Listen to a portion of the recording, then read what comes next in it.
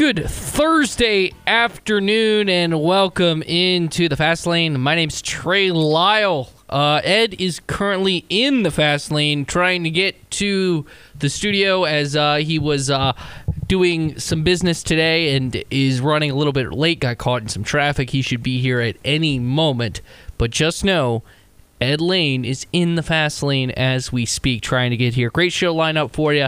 We'll have ACC Network's Roddy Jones coming up for you in a matter of moments, talking some ACC football, and also coming up at around 5:30, my colleague at frontstretch.com, Michael Massey. He's live at Bristol Motor Speedway, so we'll preview the weekend at Bristol with him as well. Ed talked about this on his InsaneRadioDeals.com Fast Take, talking about how Virginia will be able to bounce back emotionally after that tough game against JMU, emotional game against JMU, obviously taking on a very talented Maryland Terrapin squad tomorrow here. Tomorrow as UVA heads on the road. And speaking of the man, he's out of the Fast Lane. He is here. So Ed, I was starting to talk about your Fast Take, but I'll stop for a second. Without giving yourself up, let's just say, we don't need you to go visit Trost Law, but but I saw a lot of people who do. I had two accidents that I saw. I was going to say did you test the limits of the speed limit trying to get here? Actually I did not, because in the midst of the accidents, I don't believe you. Traffic was stopped. Everybody's entitled to their own I may or may not have rode with you before, so I may or may not know the answer to this question. We have guests that also could chime in on this particular opinion. I won't name names, but there are some that are out there that could provide an educated perspective on this. But no, I'm not joking. There were two accidents that popped up. We always encourage people to be as safe as possible when you're actually out there, and that's one of the truths and realities to it. But you teased it, so we'll go ahead and pay it off, and that is the InsaneRadioDeals.com Fast Take from earlier in the day about this being a difficult spot for the Virginia Cavaliers. And we will opine on it in greater depth around 5:45 today in the Fast Lane. We're totally throwing a curveball because of our guest schedule, with Roddy Jones of the ACC Network coming up momentarily. And then I'm going to have to warn Trey again. Friendly reminder to Trey to be on his best behavior. When? To those that can't protect themselves. Oh. Because at 5:30 today, Michael Massey of FrontStretch.com is going to come on. I'm so nice to him. I'm not saying you're not nice to him, but there are people that you are not always as nice to, and they are not here to defend themselves.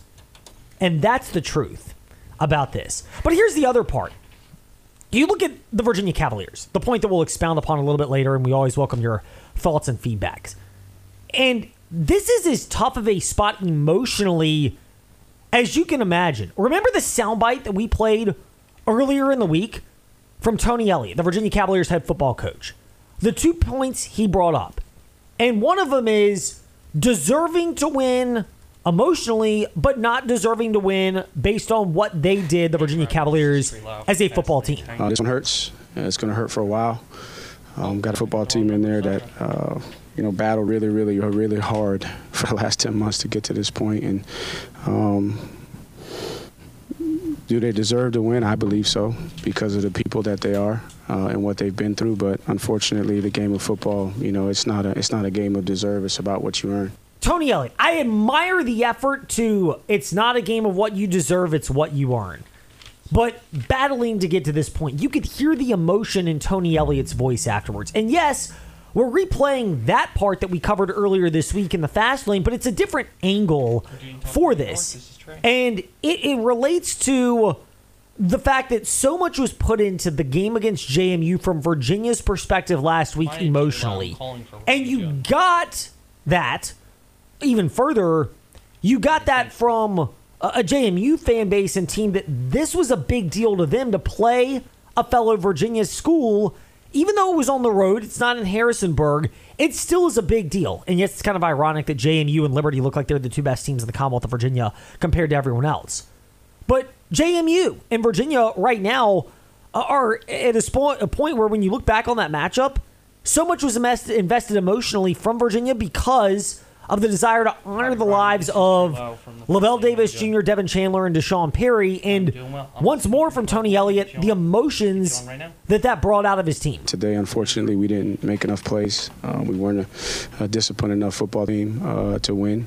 But we'll respond. But I still believe that the young men laid it on the line and celebrated the lives of Lavelle, Devin, and Deshaun the best way that a football player knows how, to just leave it on the field. And I don't think anybody doubts that from a just, hey, we put it all out on the field perspective, Virginia did a good job. Now, I have expressed my concerns about how they handled that weather delay, and that's a factor in the loss for Virginia. I don't think it's naive to say that. It's also especially a factor when you're dealing with such an emotional day and trying to find a way to ride that emotional wave the correct way possible. And it's much easier said than done. But now comes the bigger challenge, and it's why last week in our votes of confidence where we projected games, I didn't really offer much confidence in that particular outcome and what it means for the Virginia season going forward. And we'll reiterate what we said, which is the real challenge comes now with all the emotion in the lead up to that game. Playing for someone, it's still there, but not with the same support that Scott Stadium provided this past Saturday. The pregame festivities reminded everybody of.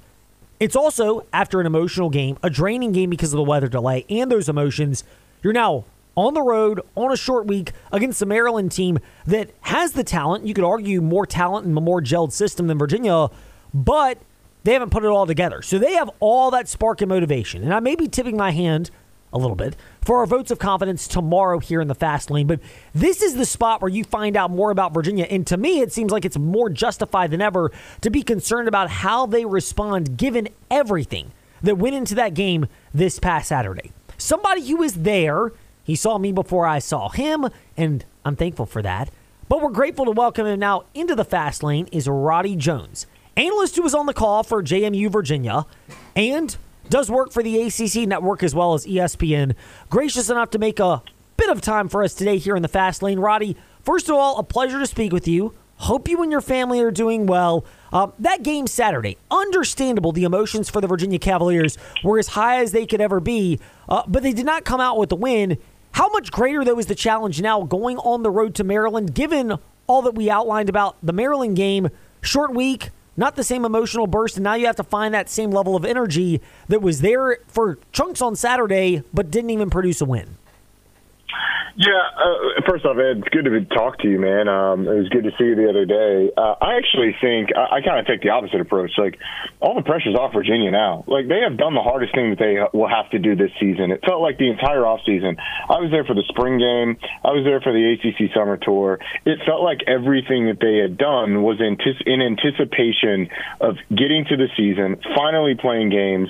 They did that against Tennessee, then finally playing at home, and the emotion that went into that with having to go and honor Devin, Lavelle, and Deshaun, and then being on the field for that ceremony, having the build-up around it, having Mike Hollins be the captain. Like, you had all of that go on, and then led to the game. Then you had the weather delay. There was emotional ups and downs. Going to Maryland, like, there's no expectations on them going to Maryland this week. There's no expectations on this team the rest of the season other than they would beat William and Mary. So they're playing with house money, man. That's the way I feel about it. I don't know if they feel that way, but the hardest thing, I kind of felt like they had to get through last week, win or lose. They had to get through last week so that they could focus on on improving as a football team. They have been working on that, but all of it has been in anticipation of starting the season and wondering what the emotions were going to be like. How am I personally going to respond standing on the field, watching the video of Samuel L. Jackson narrating Devin, Lavelle, and Deshaun's videos of Memoriam? How am I going to handle that? Now they don't have to worry about any of that stuff. They can just go and play football. And finally, I think Tony Elliott's gotten to a point where he can put his feet down on solid footing, know what to expect generally on a week-in, week-out basis, and focus on the ball. So I am optimistic on Virginia. That was such an emotional scene before the game. And so whether they win or lose at Maryland, I don't think anybody has any expectations. So they can go out and play.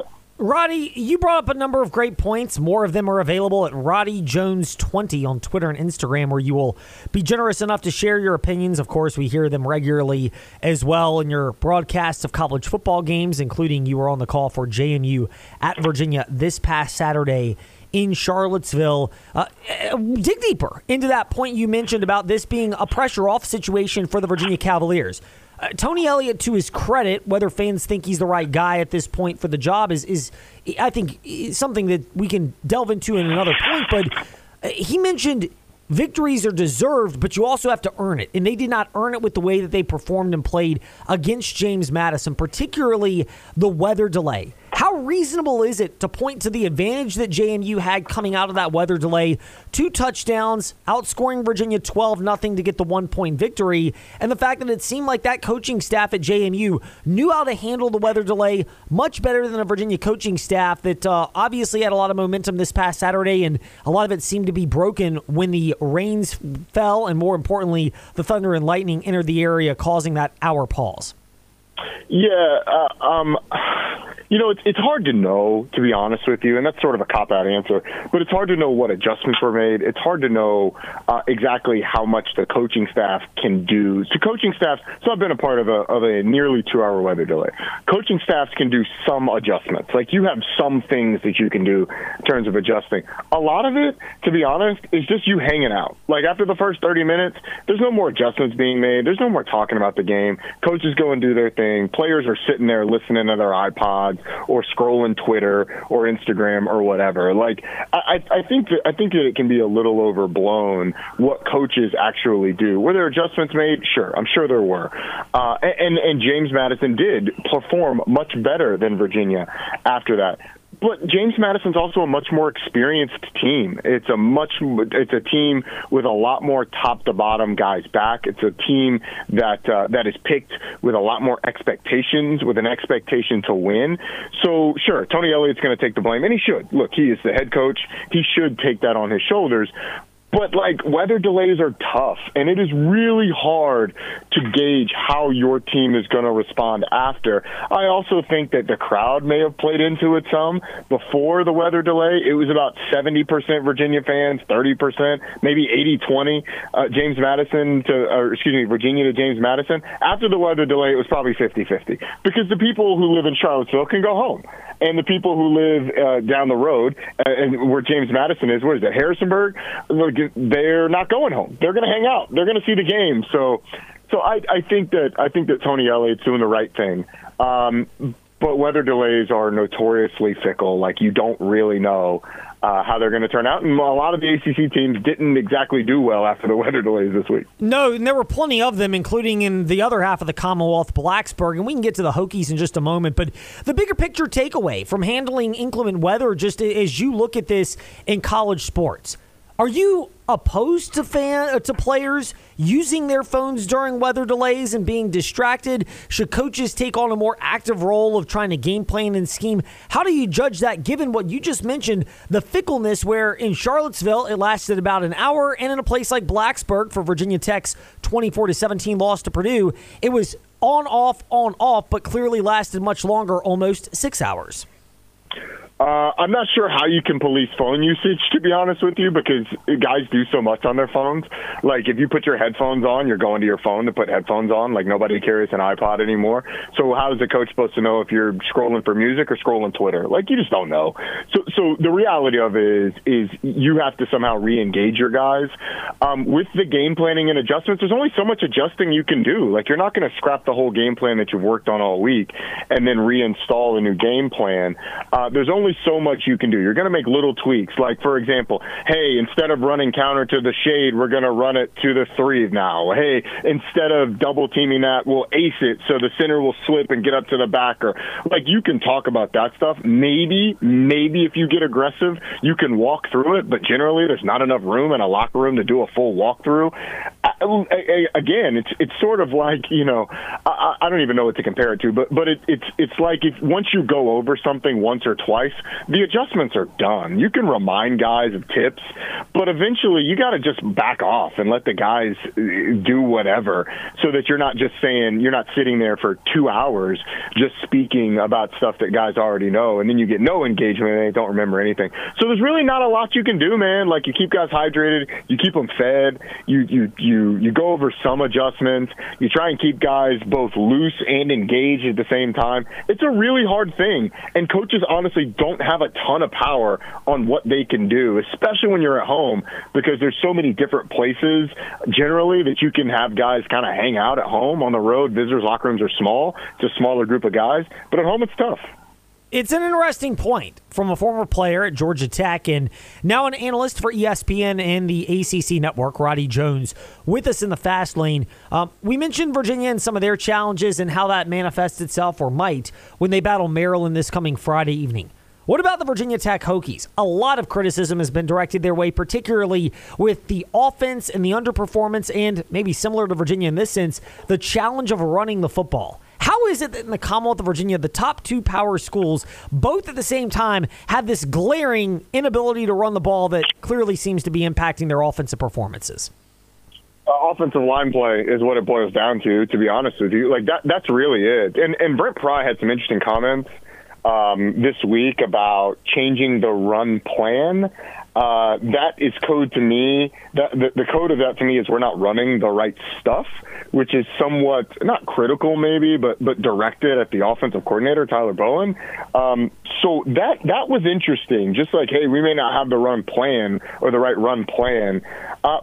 On the offensive line, man. Like, Virginia's issues are understandable in that regard. Like, the number of guys that they had transfer out 2 years ago, it takes a lot of time to rebuild that depth, particularly when the offensive line 2 years ago was pretty good.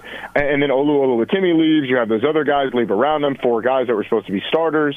And it takes time to build that level of player back. Virginia didn't get there 2 years ago quickly, and they didn't get there overnight. And so it's going to take some time. That's what I keep telling people with Tony Elliott. Like, you have to give him time.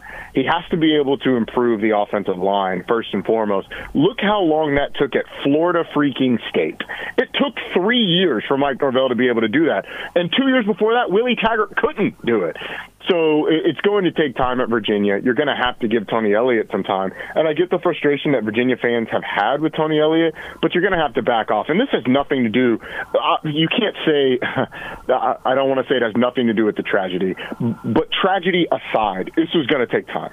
Now you're in a position where it probably takes a little bit more time because there's the healing that needs to happen with the people in that Virginia program before you can start improving the offensive and defensive lines. But it comes down to the line of scrimmage. Two sides to that. The Virginia Tech side we'll get to more in just a second, but the Virginia side with Roddy Jones, his insight is at RoddyJones20 on Twitter and Instagram. Now that this past Saturday is out of the way, they played their first game against Tennessee and their first home game against JMU since the tragedy. Is it easier now for the coaching staff and the player leaders on Virginia to shift their focus to, all right, now it's about taking care of business and being a better football team as opposed to the healing, which will still be ongoing forever, but certainly from a team standpoint, it doesn't have to take center stage. And not to bemoan it, because I think it's wise that it did to allow them the chance to heal in those manners, but now a lot of it can be about football. Yeah, and that's kind of what I alluded to earlier about, like, the anticipation of what it was going to be like. Like, that is no longer there. They are past that. They know they are past the what is the pregame ceremony going to be like? How am I going to feel?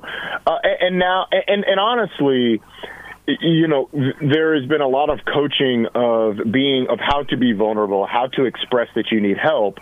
And now, while that is, as you said, ongoing, Virginia can focus on the ball. The guys can focus on the ball. Mike Hollins isn't wondering, how am I going to respond emotionally when I step out on the field? They don't have to worry about any of the pregame ceremonies or stuff like that. So that was a step in the healing process. Like, these first two games, and this is not directly from Tony Elliott, but being around him before that game, these first two games were as much about getting to it and through it. The wins certainly matter. Like, it's not hey, wins don't matter. Wins do matter. But this was as much about getting through these games so that it can become about football first as anything else. So now, the questions will die down some. The request for Mike Hollins will die down some. The honoring of the three fallen players, Deshaun, Lavelle, and Devin, will subside some, but the football can really take center stage. Roddy, pivoting over to Blacksburg and Virginia Tech, and you referenced the implication from Brent Pry, the head football coach, that more needs to be done with the offense, and particularly directing that towards offensive coordinator Tyler Bowen. Most of the Hokie fans from whom we've heard, Trey Lyle VT on Twitter and Instagram, and Fastlane Ed Lane, Facebook, Twitter, Instagram, have been mostly critical of Tyler Bowen and this particular offense. You're a former running back. You referenced offensive line play. I would presume that's because you credit them when you were successful. But offensive line play in general. Is misdirection part of the solution as well? Is it, hey, Kyron Drones is probably going to go this week because the injury that seems to be limiting Grant Wells? Are those other solutions that could reasonably provide some kind of sustainable spark to this offense? It's a good question. It's hard to know exactly what Brent Pry was referring to, and without knowing exactly what their weekly plan is on offense, it's hard to make a sweeping judgment. But what I would guess is that the quarterback run game becomes a bigger part of it. What I would guess is that something that they were doing, whether it's too much outside zone, too much inside zone, not enough counter, not enough power, or not enough man scheme stuff, like something is off from what Brent Pry wants to be. What I would guess is that Brent Pry wants more downhill, inside zone, power, counter football, less outside zone stuff where you can get that penetration in the backfield. Most defensive coaches tend to be a little averse to outside zone because you can get penetration and start behind the sticks. They tend to be more downhill guys. But most offensive coaches now incorporate a decent amount of outside zone because it does get the cleats of the defensive linemen out of the ground. It does make them run sideways. So it's give and take, and there can be differing opinions on a coaching staff about what they need to be. And look, Brent Pry was probably perfectly fine with Tyler Bowen running what he wants to run until it's not successful. And then the head coach has to step in and say, hey, look, inside zone with a read, and then an outlet pass if both of those things are taken, almost like going back to the triple option. Because, look, the issue with Virginia Tech last week, apart from running the football against Purdue is hard, especially if you're running zone.